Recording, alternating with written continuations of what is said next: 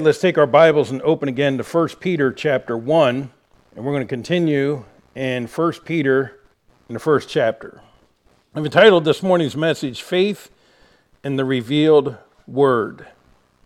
There seems to be a new trend of pastors transitioning their textual positions and leaving the King James, leaving the TR, and going to more toward a wider variety of translations and different texts. I find that a very disturbing movement because if you understand God has revealed His Word, which He has promised to do, that He's inspired His Word and He's promised to preserve His Word, then that means that texts that have blatant differences can't all be right.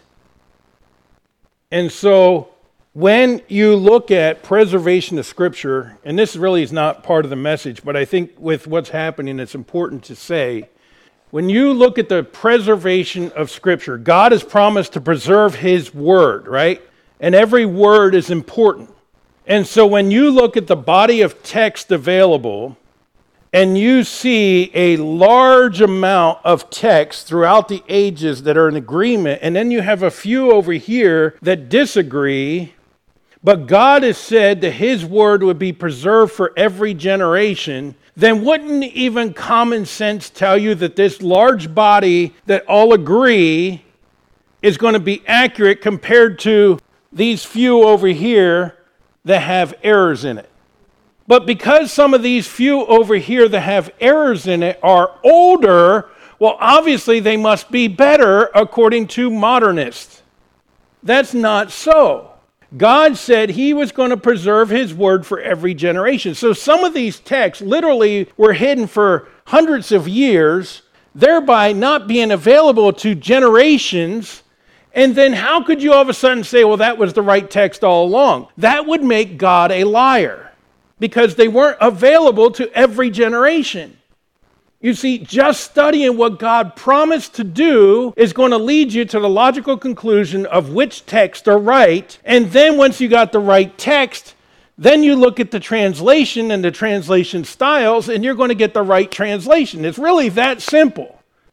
I told you, I'm a simple guy. Now, honestly, it is much more complex. But in the simplistic gist of it, that really is the boil down of it.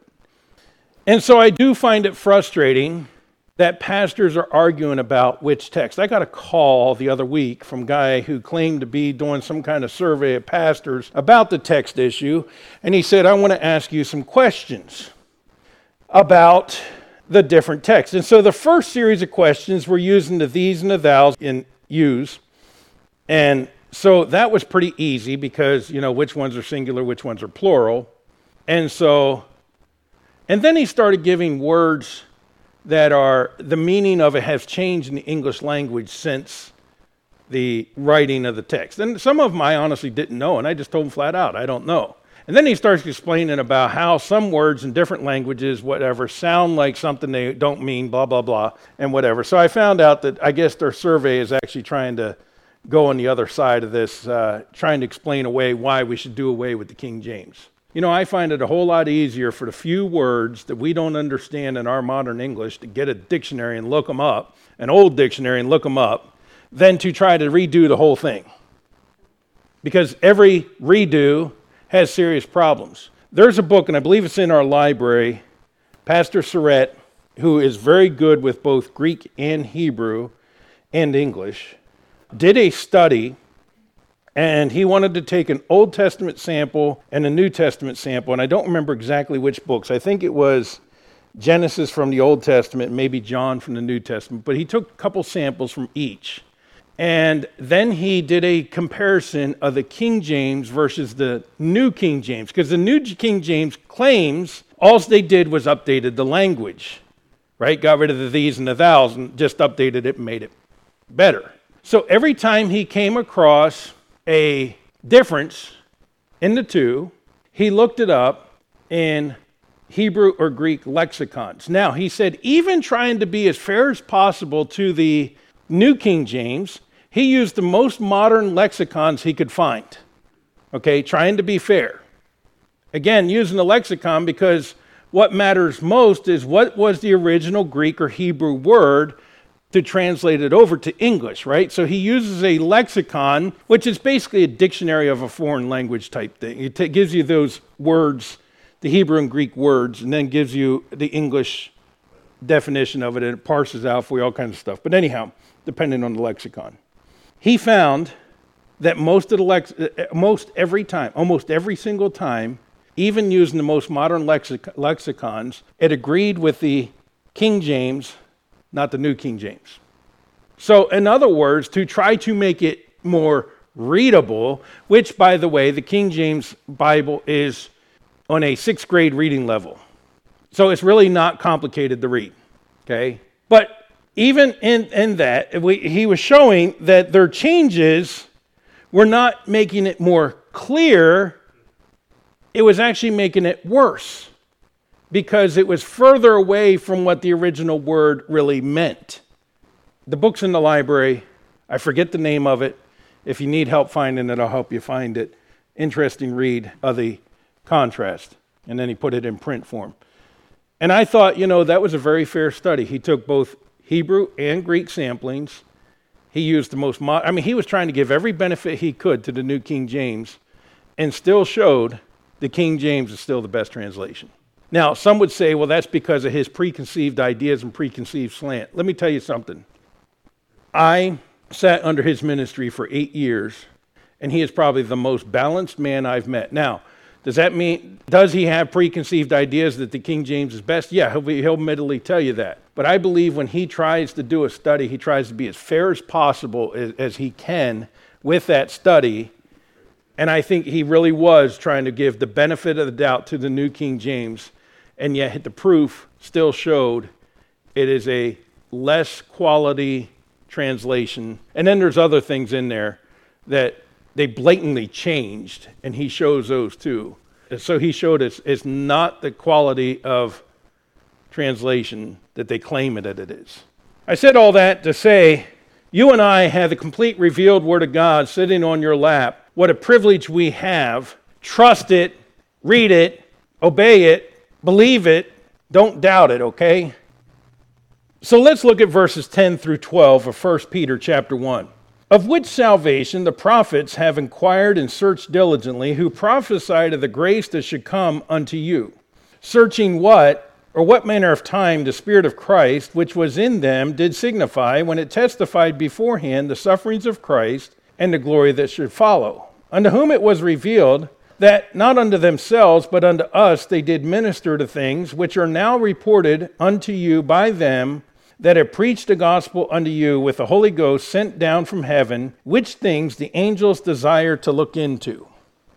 So he reminds them the Old Testament prophets wrote much of their prophecy, and believe it or not, sometimes the prophets writing it truly didn't even understand what they were writing.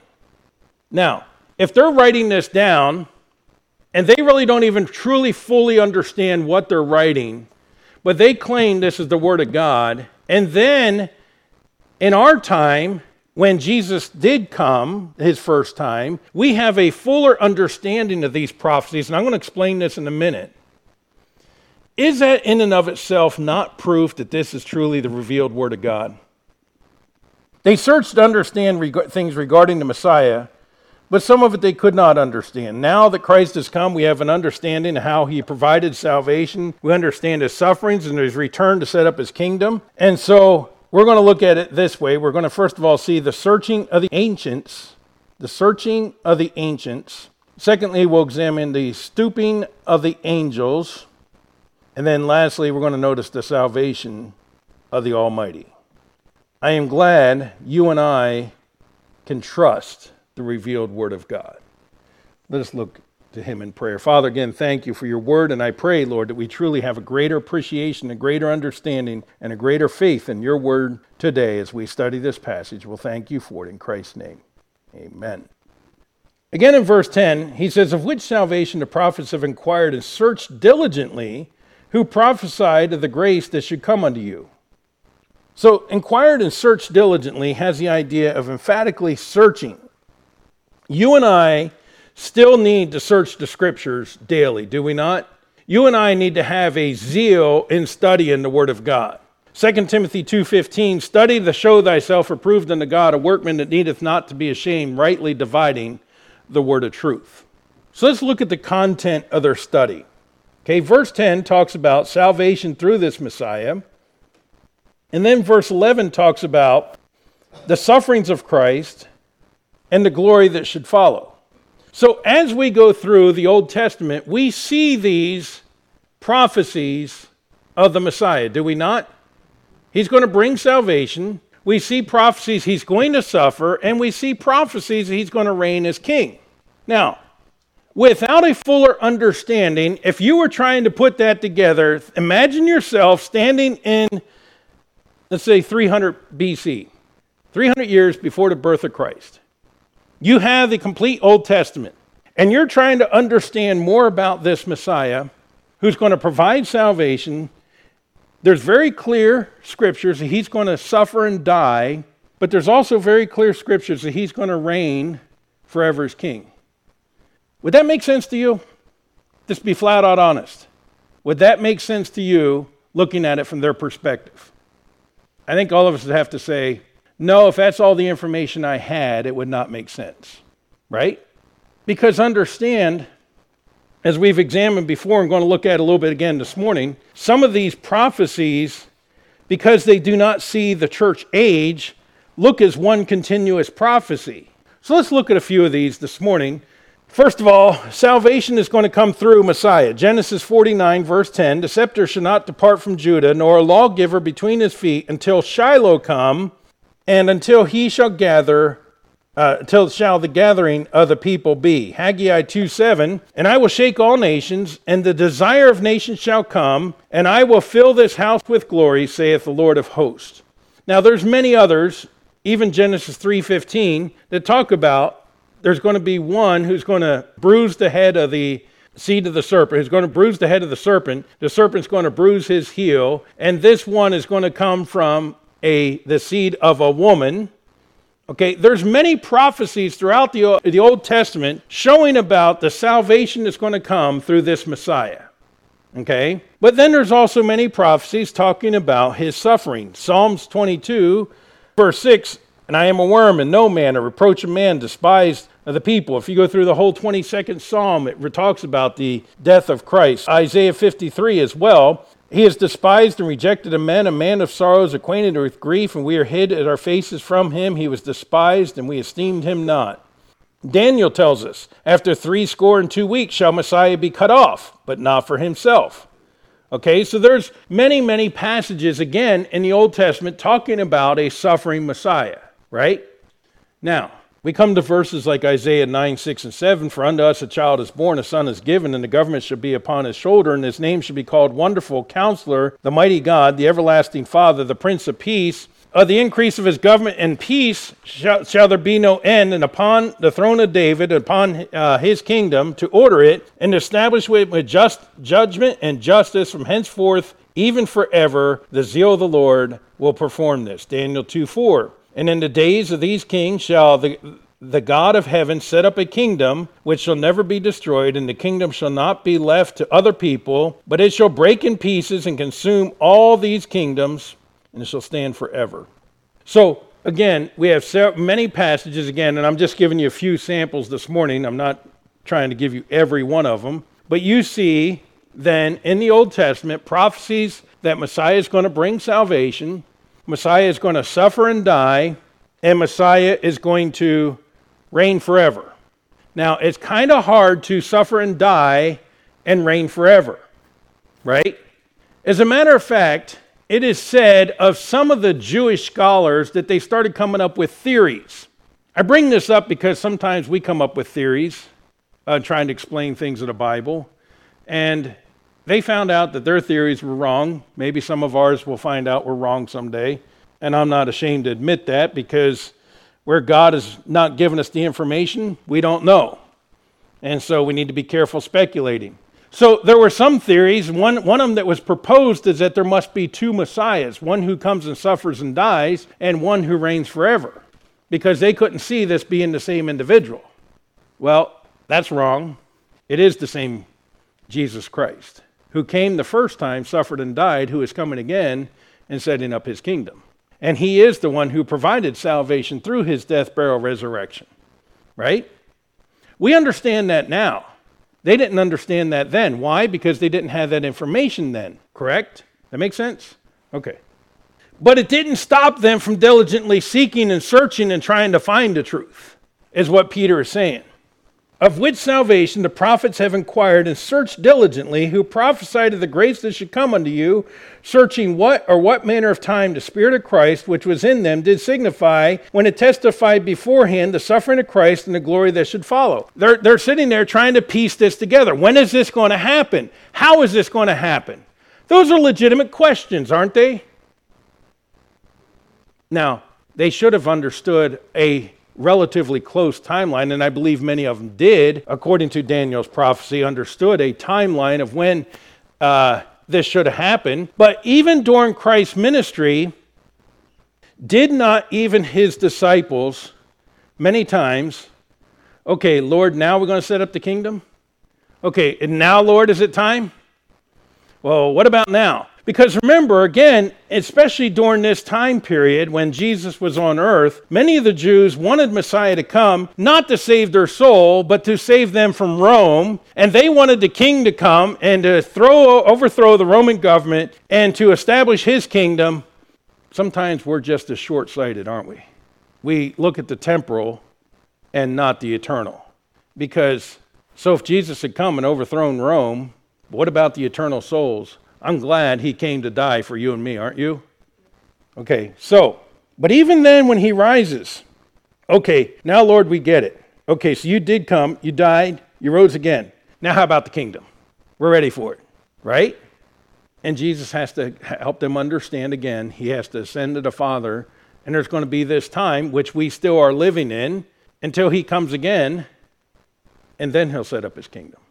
Now, of course, we know that the second coming is in two parts. There's the rapture of the church when we're caught out of here, and then there'll be the revelation of Christ when he comes actually back to earth to set up his kingdom. Okay, two separate events that will happen there. But let's go to verse 12. Unto whom it was revealed, that not unto themselves, but unto us they did minister to things which are now reported unto you by them that have preached the gospel unto you, with the Holy Ghost sent down from heaven, which things the angels desire to look into. Okay, so now, unto whom it was revealed. Peter saying, God revealed these things to these Old Testament prophets. He inspired them to write down his very words. Which in verse 11, searching what manner of time the Spirit of God, which was in them, did signify when it testified before the suffering of Christ and the glory should follow. So it shows the inspiration of Scripture, not just that this is revealed Word of God, but God is inspiring them. The Spirit of Christ in them. Romans 8:9, be ye not in the flesh, but in the Spirit, if so be the Spirit of God dwell in you. Now, if any man have not the Spirit of Christ, he is none of his. So the Holy Spirit of God moved them or inspired them to write these words. Now, I've heard people say, about a book that they read is inspired. I've heard people say that, other documents are inspired. But we need to be careful what we say and understand the definition of inspiration. Okay, because, oh wow, that was really inspired piece of work. Okay, I don't know exactly what everybody's definition of that is, but when we're talking in theology inspiration, and we're talking inspiration of scriptures, we're talking God, the Holy Spirit, actually giving the penman what words to put down. Do you believe that? Okay, again, if we believe that, see, going back to preservation, pause for just a second where I was. We'll come back there, okay? But this is a rabbit trail. When we talk about the preservation of Scripture, many of the translators of modern versions say, well, it's the thoughts that matter.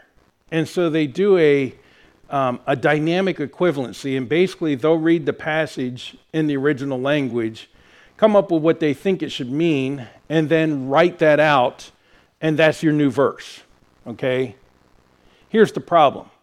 Thoughts are made up of words. And God said, He didn't say, I'm going to preserve my thoughts. He said, I'm going to preserve my words. And I don't want some man to sit there and figure out what God intended to say. I want what God really said, and then I'll look it up and see what God really said. But in order to do so, I got to have the right words. Therefore, words matter. All right, now we're going to go over to 2 Peter, going back to where I was. I even remembered where I left off of that rabbit trail. That was good that time. 2 Peter chapter 1 and verse 20. Let's go back a few verses. Now, I'm going to be honest with you. I've not been keeping up with this whole Asbury revival. I've done some reading on it, and a lot of what I've read is a lot of emotionalism. And again, I have not studied enough to really be sane, but I have met people who say, I don't care what you say, I know what I've experienced. So let's go back, because I want to see this since we're right here. I want you to see what Peter says about one of the greatest experiences I think Peter ever had, besides walking on water. That had to be a great experience. But I think even greater than that was when he saw the Lord Jesus Christ transform and standing there talking to Moses and Elijah. That had to be a pretty cool experience. Don't you agree? All right. Well, let's go back to verse 17. Peter writes, For he received from God the Father honor and glory when there came such a voice to him from the excellent glory, This is my beloved Son in whom I am well pleased. And this voice which came from heaven we heard when we were with him in the holy mount. Now, is that crystal clear? He's referring back to the Mount of Transfiguration. Absolutely. Look at the very next words. We have also a more sure word of prophecy, whereunto you do well to take heed as unto a light that shineth in the dark place until the day dawn and the day star rise in your hearts. He says, I know what I experienced on the mountain, but let me tell you something. The word of God is more sure. Now, I have had Pentecostals tell me, because I have shown them about speaking in tongues, and I've taken them to 1 Corinthians 13 and 14 and shown them what God has said about the speaking in tongues. I've had some people get mad at me and say, I don't care what you show me, I know what I experienced. Well, that goes against Scripture, because Peter says, I know what I experienced, and I don't care what I experienced, I know this is more sure. So, Christian, you and I need to realize something. Don't base God's workings on emotions and feelings and experiences. It is based on the Word of God, period. Now, I'm not saying when God doesn't do a work in your heart, there's not joy and peace and happiness. There are emotions that go with it, but the emotions are not the standard. It's the Word of God that's the standard. Amen? All right, verse 20. Knowing this first, that no prophecy of Scripture is given of any private interpretation. Somebody want to come up with a new private interpretation that nobody's ever understood for all these years, and all of a sudden they have a new corner on the Word of God. I promise you it's wrong. Verse 21. For the prophecy came not in old time by the will of man, but holy men of God spake as they were moved by the Holy Ghost. Now, that word moved has the idea of being like a ship being carried along on the waves. They were moved by God on what words to write. Now, here's the unique thing about God's revelation and inspiration is it was not the man, that was inspired. It was the words that were inspired. Now, that's important, because everything Paul wrote was not Scripture. As a matter of fact, as you read through Paul's writings, you're going to find there's other books Paul wrote that are not part of the canon of Scripture. Paul wasn't inspired. The words we have recorded for us in the books that are in the Bible are inspired. But here's the neat thing.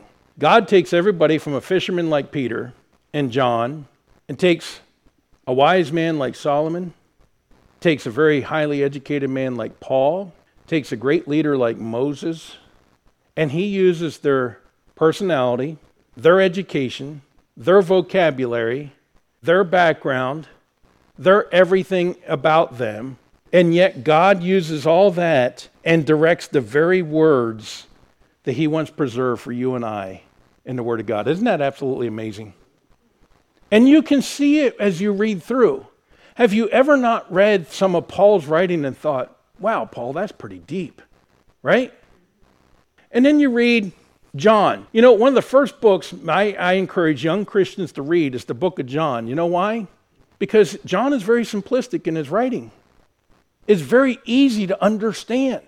And John had such a great love for Christ, and he portrays Christ in a way no other gospel writer does. And it's a beautiful place to start because, honestly, it's a very simple book to read. But you know, the writings of John are every bit as inspired as the writings of Paul. Because it was not the writer, it was the words. The words that they're putting down. And so it was in the Old Testament that God is carrying them along, moving them along. The Spirit of God is inspiring them to write these words. Now, interestingly enough, then, some of the words they're writing down, as they compare other scriptures, they're like, wonder how all that's going to happen. You see, they didn't have to fully understand for God to use them to write it down, right? Okay. This really shows, by the way, the power of God in giving us His Word. And that's what the emphasis of this message really is today, is you can trust the Bible. It is the infallible, inerrant, inspired Word of God. Now, let's go back to 1 Peter chapter 1 and look at the end of verse 12, which things the angels desire to look into. The angels desire, have a strong craving to look into or to stoop over, hence the reason why I get the stooping of the angels. Understand something. The angels have seen what God has done for man, how God has given His word to man. The angels have seen how God Himself became a man, lived a perfect sinless life, died on the cross of Calvary, was buried and rose again. They have seen how God has provided salvation for man. But the angels can never understand salvation because it was not for them. You understand what I'm saying? But boy, they want to look into it and see, wow, that's amazing what God has done for mankind. They're intent on looking into it. And they desire to see the outworking of salvation in the believer's life. 1 Corinthians 4:9, for I think that God has set us, the apostles, last, as if we were appointed to death, for we made a spectacle unto the world, and to angels, and to men. Ephesians 3:10, to the intent that now, under principalities and powers in heavenly places, might be known by the church the manifold wisdom of God. 1 Timothy 3:16, without controversy, great is the mystery of godliness. God is manifest in the flesh, justified in the spirit, seen of angels, preached unto the Gentiles, believed on in the world, received up in glory. You know, the angels take interest in a spirit-filled Christian being used of God, and they're amazed at how God can use Christians. You ever think of that? They look at this and say, wow, how beautiful that God loved His creation so much, mankind, that He has died for them. He's given them this free will to choose Him. And when they choose to serve, when they choose to follow Christ, when they choose to be born again, receive Christ as their Savior, and then they completely surrender to Christ, how Christ working in them can do such great things. Do you ever think about it, that actually astounds the angels? That's pretty amazing to me because, you know, we always think of angels so much better and higher and more powerful than we, but yet when we are following and serving God, we astound them. That's pretty amazing to me, don't you think? But you know, it's not just the holy angels who are interested in the Christian, but it's also the demons or the fallen angels. You say, where do you get that? Glad you asked. Hold your finger, turn back with me to Acts chapter 19. Acts chapter 19. Starting at verse 13, then certain of the vagabond Jews, exorcists, took upon them to call over them which had evil spirits the name of Jesus, saying, we adjure you by Jesus whom Paul preacheth. And there were 7 sons of one Sceva, Jew, and chief priest, which did so. An evil spirit answered and said, Jesus I know, and Paul I know, but who are ye? Jesus, I know by experience. Okay, the word know for knowing Jesus and the word know for knowing Paul are two different words. The word for knowing Jesus is I know him by experience because, well, yes, they were there when they were kicked out of heaven, right? They know who Jesus is by experience. But Paul, it says Paul we know. Now that's a different Greek word and it's a very interesting word. It means by studying. I've studied Paul. I've watched him. I've observed him. Charlie, I'm going to pick on you. Come on up here for just a second. Since Paul might have been a short guy, we'll have him be Paul for just a minute. And I'm going to be the demon for just a minute, all right? That suits you. All right, thanks. Walk that way. All right, this is the idea. He's studying. He's walking, trying to figure out how to trip him up. Studying every move he makes. Okay, thank you. You can be seated. That is the idea of the word, I know Paul. Why were the demons so interested in Paul? They wanted to stop the message because he's preaching Christ. This guy's got too much power. He's got too much. He's acting too much like Jesus. We know who Jesus is, and this guy's acting way too much like him. We need to stop him. Okay? So the demon says, Jesus we know, Paul we know, who are you clowns? That is an amazing passage, is it not? Does that not show you that not only the holy angels, but also the fallen angels take an interest in you, Christian? Don't think that there's not a spiritual warfare out there, and when you decide to follow Jesus, you have woken up the ranks of hell, and they are now following you. You are now a target. You have put a target on yourself because they want you stopped. I was talking to a pastor about a friend of mine, a mutual friend of ours, and he told me, he said, pray for our mutual friend. He's struggling with the assurance of his salvation. This man, when I knew him, was a great soul winner, was preaching the gospel, was doing great things for God, and now he's not. You know why? Because, and I've been there, I know exactly where he is. When you doubt your own salvation, I promise you, you're very ineffective for Christ. Let me ask you a question. If you're truly a child of God, where do those doubts come from? Does God put them there? Nope. Who's trying to toy with your mind? Who's trying to follow you as I was following Charlie, trying to stick his foot in front of you and trip you? Right? I told this pastor about our mutual friend. I gave him my testimony, how I struggled with assurance of my salvation for years. And he thanked me, and he was going to share that with this guy. Hopefully, he can get victory over it. Now, I know he can get victory over it. You know how I know? I came to a point, and I told you before, when I said, God, I can't live like this. I can't have these doubts. So if I truly am your child, remove these doubts that I'll never doubt again. If I'm not, then make the doubt so intense that I realize I never was your child. And I told you, when Cary Grant, not the actor, but the evangelist, preached that message that August day at Ambassador Baptist College from Acts chapter 1, talking about Judas and how Judas was trusted by all the disciples, how he held the bag. You know, it's interesting. I just read through, as I'm reading through the Gospels in my personal devotions, I read how, Lord, how are we not going to know which one it is? It's the one I hand the sop to. He dips the sop, hands it to Judas, and Judas, that thou doest, go do quickly. And none of them suspected Judas. He just told them which one it was going to be. But when Judas left, they thought, oh, well, he's going to go give to the poor. He's going to go buy something. This man was highly respected among the disciples. You understand? I mean, when we read the scriptures now, they always point out Judas Iscariot, the one who betrayed Jesus. Okay, but understand they wrote that after the fact. But Judas died and went to hell. And I remember several years before that, when we were in a church in Pennsylvania, I responded to an invitation, and one of the staff members pulled me aside, and he even said, and I don't think he meant this bad, but he goes, Jim, you're a good guy. You serve here at the church. You love God. Of course you're saved. That August morning, I went forward. I got on my face before God, and I said, I'm tired of this. I said, and I asked you to remove the doubts, and they aren't removed, so God, I need to be saved. I got up off of my knees that morning, and I never have doubted since. So I know that you can have 100% assurance of your salvation. I used to hear it preached for years and used to sit in the seat and say, So is everybody else in this room faking it like I am? Nope, they weren't. They weren't. It wasn't. They were not. They were honest. I was not.